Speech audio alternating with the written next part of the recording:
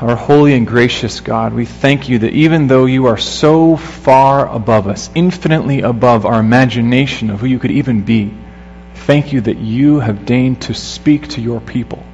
We thank you for the Bible, for the words of Scripture, that through this you speak your truth to your people. That this is your revelation of who you are to us. We thank you for that, God. And we ask that this morning as we open it together, as we look at your word, that you would speak the truth to us so that we would know you truly and that we'd be able to respond with joy-filled hearts, knowing who you are, knowing what you've done. We pray this in the name of Jesus. Amen. When I first moved here to Michigan, I knew very little about Michigan geography. I could probably point out where Detroit was, I knew where Grand Rapids was, and I knew where Ludington was because we'd moved here, and a couple of towns along the way I could point out. But if someone kind of named a different town that was a bit obscure to me, say something like, oh, yeah, he's from Rockford, I would have no idea what you're talking about. So I'd go onto Google Maps and I'd type in Rockford, Michigan, and punch in, this is what I get. I think, okay, well, that doesn't really help me because I don't know where anything there is. If I found myself in Rockford, I'd know how to get from this street to that street, but it doesn't really help me understand where in Michigan Rockford is. So, okay, I've got to zoom out another level and kind of this is the next level. Then I think, okay, that still doesn't really help me. There's 131 is there on the left side of the map, but I don't really know where 131 is. So I have got really still no idea where Rockford is. So I've got to zoom out another level.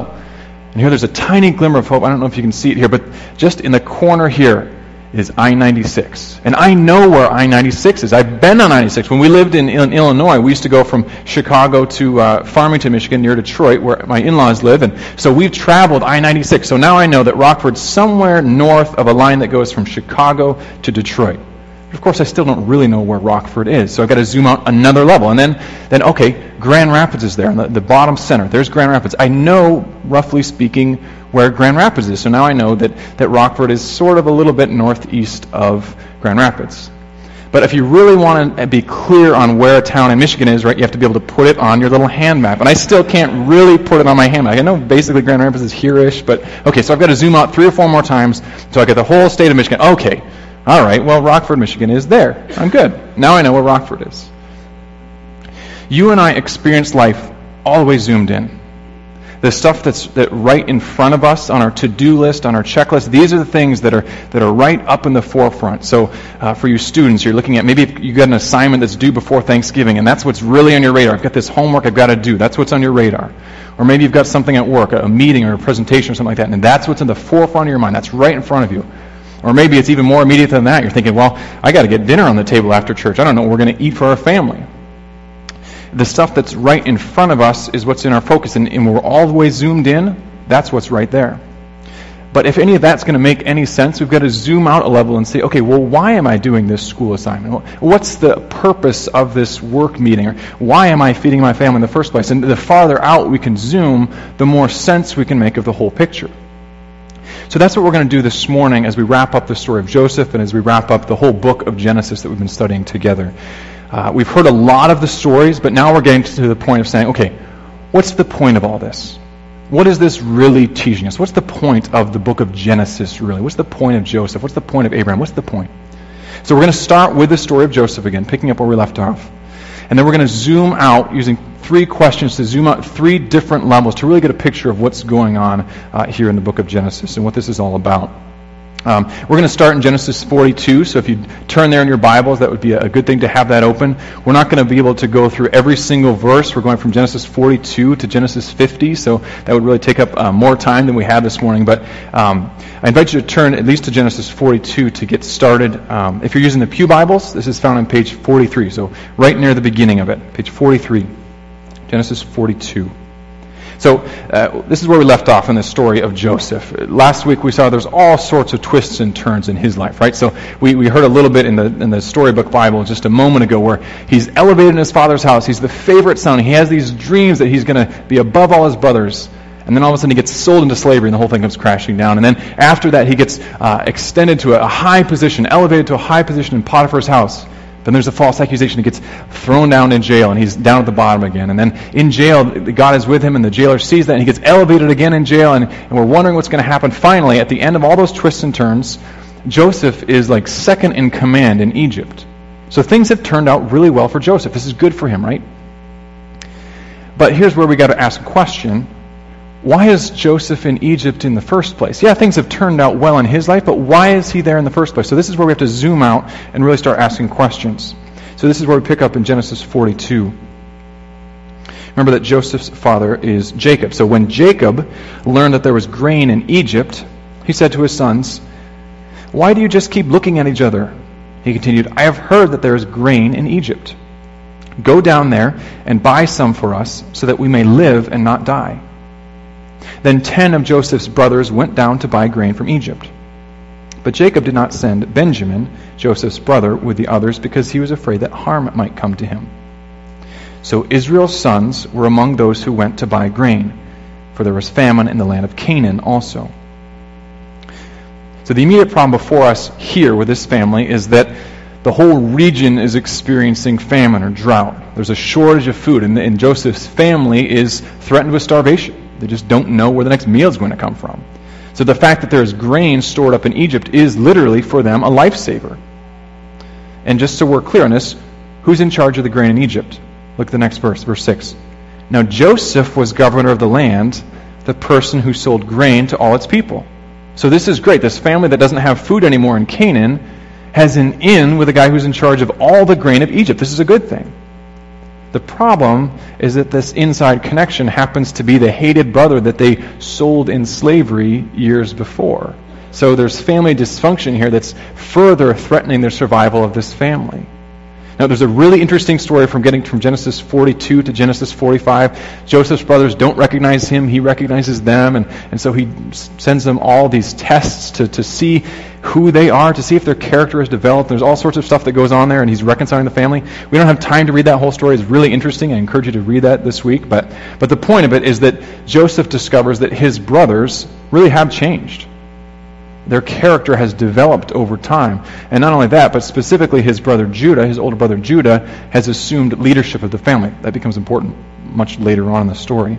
But the question before us this morning is really focused. Why is Joseph in Egypt in the first place?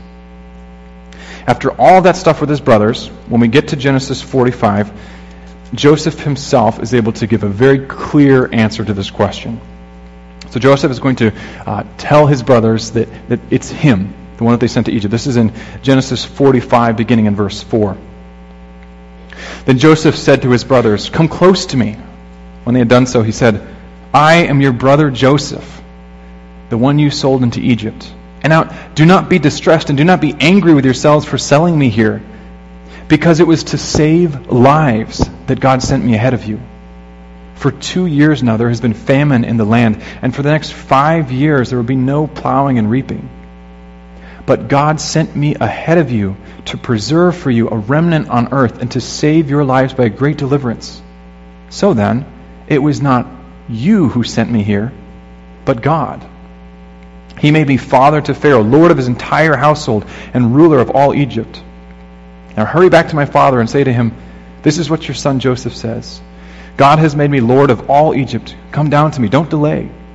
You shall live in the region of Goshen and be near me, you, your children and grandchildren, your flocks and herds, and all that you have. I will provide for you, because 5 years of famine are still to come. Otherwise you and your household and all who belong to you will become destitute.'" Joseph understands now. He gets everything that's happened to him by this point. He's able to clearly say, it wasn't my brothers who sent me to Egypt. It was God who sent me to Egypt, and he sent me for a particular purpose. All the twists and turns of life that have put him here have put him in the exact position that he needed to be able to store up food in Egypt and then to provide for his family. God made a great salvation of lives through Joseph by sending him to Egypt. I mean, think about it. He couldn't have done this from his father's household in Canaan. He wouldn't have had access to all the grain in Egypt to store it up in the first place. He wouldn't have been able to do this in Potiphar's house, even when he was in Egypt, because, again, he wouldn't have had access to Pharaoh. It took God sending him in slavery to Egypt and then sending him to prison in Egypt for him to finally be able to interact with one of Pharaoh's officials and get put in this high place where he can store up all this grain and provide for his family. So from the all the way zoomed-in perspective of what's in front of Joseph in his everyday reality, none of those twists and turns would have made any sense. But now that he's able to zoom back and see the whole picture, he's able to say that God has orchestrated all of this to do a particular thing at a particular time. Joseph is in Egypt to save his family. I mean, that's the reason. When we zoom out, we can see that that's the reason that he's there in the first place. But we've got to ask another question now. Why is God so interested in saving this family? Again, we've got to zoom out to a broader perspective. So we were just looking at Genesis 37 to 50, really, and now we've got to go back to Genesis 12 and get most of the book of Genesis in mind to say, why is God so concerned about this particular family? Well, it started with a promise to a man named Abram. Genesis 12. The Lord had said to Abram, "Go from your country, your people, and your father's household to the land I will show you." Here's the promise. "I will make you into a great nation, and I will bless you. I will make your name great, and you will be a blessing. I will bless those who bless you, and whoever curses you, I will curse, and all peoples on earth will be blessed through you." So God had made a promise to Joseph's great-grandfather, to Abraham. He said that he would make him into a great nation, that all the families on earth would be blessed through this one man and his family. And God reiterates that promise later in Genesis 15, says, "Your offspring are going to be as countless as all the stars in the sky, and I will give them a good land to live in." And then God makes that same promise to Abraham's son, Isaac. "I will give you land. I will give you countless descendants. I will make you a blessing to all the people on earth." And then again to Abraham's grandson Jacob, the same promises of land, of descendants, of being a blessing to the whole world. Well, Joseph is Abraham's grandson. That means that he and his family are heirs to the promise that God made to Abraham. Now, at this point, we see that the offspring side is blossoming. So it went from just Abraham and his wife to one son, Isaac, by the time they were 190 years old. And then Isaac has two sons, but one of them is excluded from the promise, Esau. And you've got then Jacob. So it goes 1, 1, 1. Then all of a sudden, Jacob has 12 sons. And so we're starting to feel good about the sustenance of this particular family. But just when we're starting to feel good about them getting bigger and being more sustainable, famine comes and threatens their whole existence. So God sent Joseph to Egypt to save this family because he had made a promise to Abraham in the first place. So that's why Joseph is in this particular spot. It's to save this family because he had made a promise to them. So by the end of the book of Genesis, when we get to Genesis 50, we see this family that was just tiny at the beginning, just a man and his wife, Abraham and Sarah, is now 70 people in Egypt and growing and expanding and in a safe place. So if we go from the details of Joseph's life, we zoom out one level and see that God brought him to Egypt to save his family at a particular time. And then we can zoom out to another level and see that God is so concerned about saving this family because he made a promise to Abraham. But there's still a question here. Why did God make this promise to Abraham in the first place? This is where we have to zoom out even farther. We're going to zoom out as far as we're going to go now. And here we've got to go back to the very beginning to see what is the point of this family. Why are they needed anyway? So we go back to the account of creation. Look at Genesis 1 and 2. And God created the whole world to be a good place. This is the culmination of creation here. Genesis 1, toward the end of end of chapter 1 of Genesis. God creates humans. He blessed them and said to them, "Be fruitful and increase in number. Fill the earth and subdue it. Rule over the fish in the sky and the fish in the sea, the birds in the sky, and over every living creature that moves on the ground." 31. God saw all that he had made, and it was very good. And there was evening and there was morning, the sixth day. Thus the heavens and the earth were completed in all their vast array. By the seventh day God had finished the work he had been doing. So on the seventh day he rested from all his work. So you go back to the very beginning of the Bible, Genesis 1, you see this is what God did. He designed and created, called into order a world that's perfectly functioning. Everything has its form, everything has a purpose, everything has a function, and God is there with his people and everything's right. Everything's how it's supposed to be. But then there was a serpent that came along and made the man and woman that God had created question God's good order. So chapter 3 of Genesis, we get this. The serpent says to the woman, "Did God really say you must not eat from any tree in the garden?" The woman said to the serpent, "We may eat fruit from the trees in the garden, but God did say you must not eat fruit from the tree that is in the middle of the garden, and you must not touch it, or you will die." "You will not certainly die," the serpent said to the woman, "for God knows that when you eat it, your eyes will be opened and you will be like God, knowing good and evil." When the woman saw that the fruit of the tree was good for food and pleasing to the eye and also desirable for gaining wisdom, she took some and ate it. She also gave some to her husband who was with her, and he ate it. And so with this first act of disobedience, creation begins to unravel. The whole thing starts to be marred by this poison that has seeped into the hearts of humans. So the good order that was designed by God is suddenly disrupted here. Humans think that they know better than God, and so they try to play God, and the whole world suffers as a result. But we're backing off as far as we can to get the biggest perspective possible. So we see the beginning, we see Genesis 1 and 2. We see the start of what happens in Genesis 3 to start bringing the whole mess of life into the world. We've seen that through the book of Genesis. You've seen that in your own life. But we also have to go far enough back to see that there's an end here too. So we're going to look at the last 2 chapters of the Bible here. This is where this whole story is going. So Revelation chapter 21. This is where this is all heading. I heard a loud voice from the throne saying, "Look, God's dwelling place is now among the people, and he will dwell with them. They will be his people, and God himself will be with them and be their God. He will wipe every tear from their eyes. There will be no more death or mourning or crying or pain, for the old order of things has passed away." He who is seated on the throne said, "I am making everything new." Then Revelation 22, the next chapter, the very last chapter of the Bible, the angel showed me the river of the water of life, as clear as crystal, flowing from the throne of God and of the Lamb, down the middle of a great street of the city. On each side of the river stood the tree of life, bearing 12 crops of fruit, yielding its fruit every month. The leaves of the tree are for the healing of the nations. No longer will there be any curse. The throne of God and of the Lamb will be in the city, and his servants will serve him. They will see his face, and his name will be on their foreheads. There will be no more night. They will not need the light of a lamp or the light of a sun, for the Lord God will give them light, and they will reign forever and ever. So it's instructive to back off and see, that's the first 2 chapters of the Bible, Genesis 1 and 2, and the last 2 chapters of the Bible, Revelation 21 and 22. So we see the bookends here, and these are really instructive, because the first 2 are saying, yes, God created the world good. It has good order, God being with his people, blessing them, protecting them, providing for them in the garden. And then you get Genesis 3 and all the mess of life in there. But you can back off and see the end and see in Revelation 21 and 22, it's restored. God is with his people again. He's providing for them. He's protecting them. He's with them. He's present with them in this city in a restored garden. The question is, how do you get from Genesis 1 and 2 through Genesis 3 all the way up to Revelation 21 and 22? How does it happen? Human rebellion against God has disrupted the whole thing. That's the mess that started in Genesis 3. And as long as humans continue to reject God, continue to live in ignorance of God, the whole mess of life is going to reign.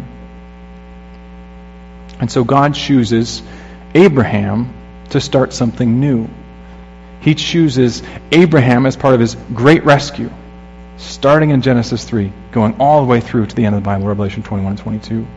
So if we see Joseph's story as God's rescue of his family at a particular time, we can back off and see that the story of Abraham's family, the larger story of Abraham's family, is the start of God's rescue plan for the whole world. So that promise that we saw in Genesis 12 to Abraham, that he would be a blessing to all people, that's really saying that God is going to show himself to the world through Abraham and his family. In other words, he's going to show the world who he is through his interaction with this particular people group, with Abraham's descendants, the people of Israel. That's what the promise of land and descendants and blessing to all the people, that's what it's really about. God is going to show the world that he is the source of all good, and he's going to do it through this family. So as you look at the history of Israel, you see that God is with them. He is present with them. He's providing for them day after day after day. He's protecting them from stronger nations surrounding them, so that when they go through the land, all the other nations that are bigger and more powerful than them are terrified of them, because they can see that God's hand is on this people. And God shows his wisdom and his revelation through all of the laws and everything else in the Old Testament, that he's showing who he is to this people. You see God's power at work through the people of Israel. Read the Old Testament. There are some incredible stories of power there. There's one story of this guy named Gideon who's really fearful. He's a scared guy. He's not the kind of guy you'd want to lead your army. And he's facing this huge, countless army of the Midianites. And he starts with about 30,000 guys. And God says, that's too many. Send 20,000 of them home. So he's got 10,000 men then, going against this sea of an army in front of him. And God says, that's still too many. Drops it down to something like 300 guys. And he sends them out, 300 guys and a scared leader, with a torch in a hand and a trumpet in the other hand. And they surround the Midianite camp. They blow the trumpets. They uncover their torches. And they don't even lift a sword. And God takes care of that whole army and sends them packing, destroying a whole army that they never could have done their own. I mean, this is the kind of thing that we see again and again and again in the Old Testament. God is showing his power. He's showing his love. He's showing his mercy through Abraham's family. But the problem is that's not enough. Israel's going to fail. They're not going to reflect God's good character. They're going to have to be disciplined because they turn away from God and they're going to try to live like every other people surrounding them. So Israel fails. Now, do you think God knew that they were going to fail? Of course he did. The whole point of this thing, starting in Genesis 3, is that without God we are hopeless, right?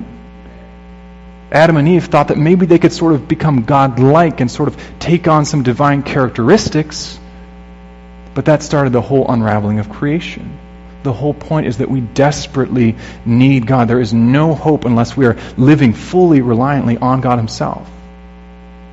So God knew this was going to happen, and after all this stuff with Israel, all this stuff through Abraham's family, showing the surrounding nations who he is, showing his holiness, showing his character, showing his grace, showing his mercy, he sends his own son, Jesus.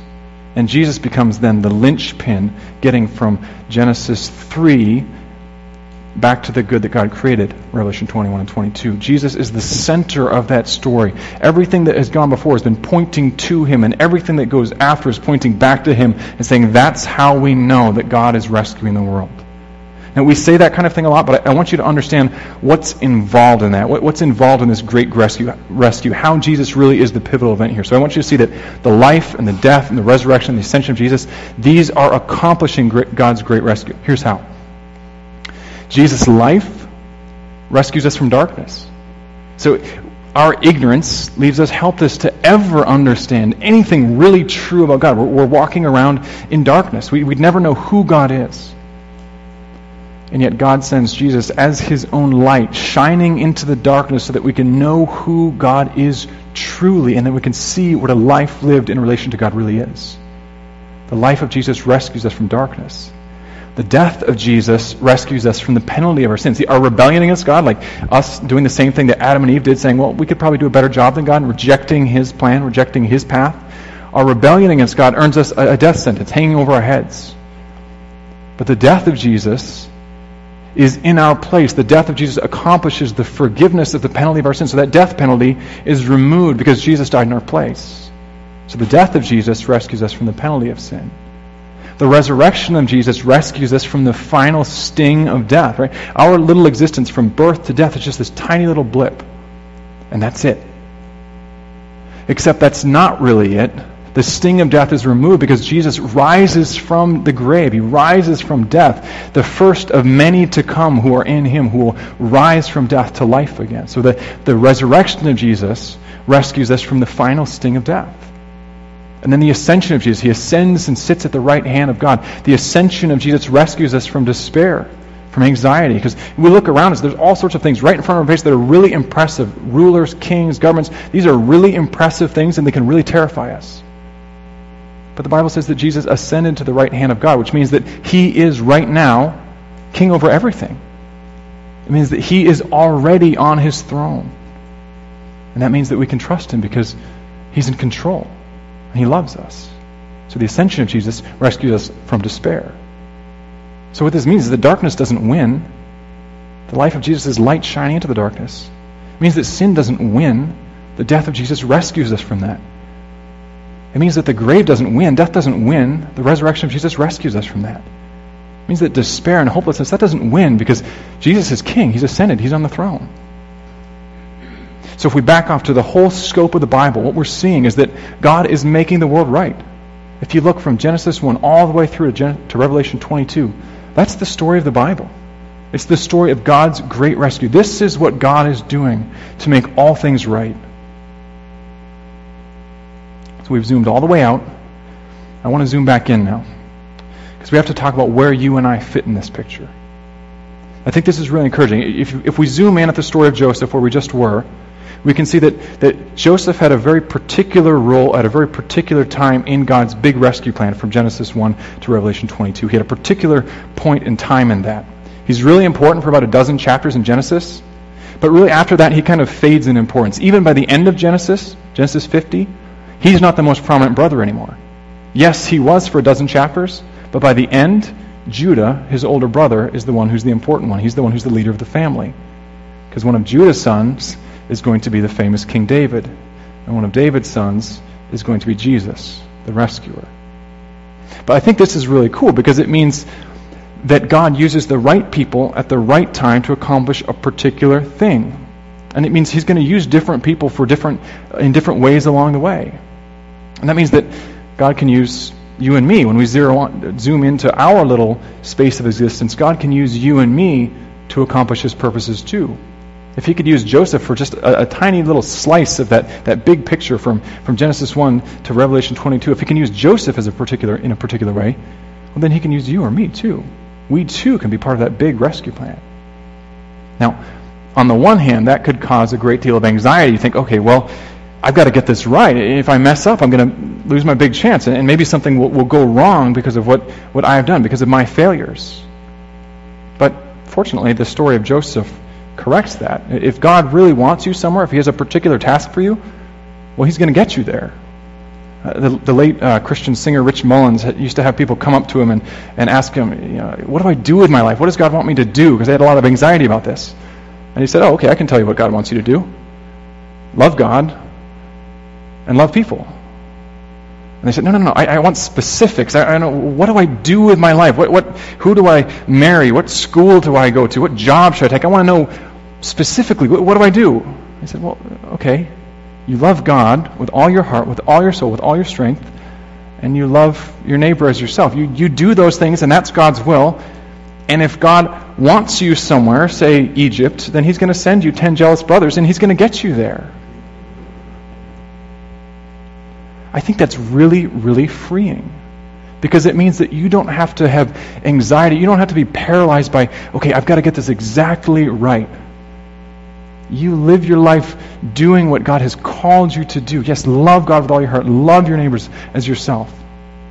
And he will get you to the places that he wants you to be able to accomplish his purposes. So you know the guidelines. You love God. You know you love others. And you know the mission that Jesus has given his church. Go and make more followers of me. So you do those things. If you love God, if you love others, if you're spending your whole life making disciples, then you can trust God that he's going to do exactly what he has set out to do. I came across a story. Someone shared this with me that I thought was really encouraging. I hope it's encouraging to you too. It's a true story. A young man was sharing his testimony of how he came to faith. And he said he was stationed briefly in Sydney, Australia during World War II. And he was going on the street one day, and a middle-aged man stopped him and said, I don't mean to offend you, but I have a question. If you were to die, do you know if you're going to heaven or hell? Because the Bible says it's one or the other. I don't mean to offend you. God bless you. Goodbye. And he just left him at that. And the guy had never really thought about eternity before, and the question kept rattling around in his head. He couldn't get it out of his head, so it started this whole search, and he ended up going to church. And he came to know Jesus through that man asking him a question, getting him to start thinking about eternity and what that means. Well, so a pastor was there and heard that story, and he traveled elsewhere, and he was telling the story, and afterwards someone came up to him and said, hey, that's my story too. I was stationed in Sydney, and this guy asked me this question, and I didn't have an answer for it, so I started searching. I went to church, and I came to faith in Jesus through that. As this pastor had opportunity to speak at different churches and share these stories, he found time after time after time, in at least eight different people, different parts of the world, had that same story. This guy asked a question in Sydney, and it started this whole train of thought. I ended up going to church. I found faith in Christ. because I didn't have an answer to that question. And that was a link in the chain getting me to understand that Jesus really is the hope of the world. Well, this pastor finally had a chance to be in Australia, and he tracked this guy down. And he was really excited because here's the guy whose influence has spread over the world. This is what the man said. I'm not going to get through this, I'm sorry. He said, for about 25 years, I've been speaking to at least 10 people a day. I have only one line of approach. I've spoken to hundreds a year. I've spoken to thousands over the years. He's an old man at this point, in his 70s, and he's suffering from Parkinson's disease, and he starts to tear up at this point. He says, you know what? I've never led anyone to Christ. To me, that is such an encouraging story. Because it means that you might not ever see the impact that you have on another person. But God is doing His work. If you love God, if you love other people, you spend your whole life on the mission that Jesus has given you of pointing other people to Him and helping them follow Him, then you can trust that God will do exactly what He has put in front of you. Because it's His work, in His timing. It's powerful by Him, not because you get everything perfect. And of course, we'd love to zoom out at any point and see, well, what impact did I have on that person? Did I point that person to Christ? What happened to that person's life? This guy spent 25 years talking to thousands of people, and he never saw himself the fruit of that, and yet God was using His faithful ministry to bring people to Christ all over the world. It's incredibly encouraging because it means that God is working in all sorts of ways that we don't even see and perceive. See, we're zoomed all the way in. We've got this tiny, little, limited perspective. But if we can zoom out so that we see the whole picture of God's great rescue, from Genesis all the way through to the end of Revelation, that's enough then, because we know that God is effectively doing His plan. Jesus is the pivotal point that we look back and say, yes, He's already done it, and I know where it's going, so I can live today faithfully to God and to praise Him because I know where it's ending. I know that because of Jesus, that good end is assured 100%. And we can live our life filled with hope and joy and freedom because it's God's work in God's time. And not only does that give us freedom to pour our life out in pointing people to Christ, but it should fill our hearts with praise for God. Because it means that He is the one who's doing this work. He's the one who created everything good in the first place back in Genesis. And He is the one who's making all things right now. And He is the one who will assure that that end in Revelation 22 is accomplished. At the very end of the book of Genesis, in chapter 50, Joseph's brothers are a little bit nervous still because they know that they did something terrible to their brother. They wanted to kill him. They sold him into slavery. What they did was wrong. And so they had a lot of anxiety about it. But there's a great verse here that Joseph explains what has happened. This is Genesis chapter 50, verse 20. This is what Joseph says to his brothers. You intended to harm me, but God intended it for good to accomplish what is now being done, the saving of many lives.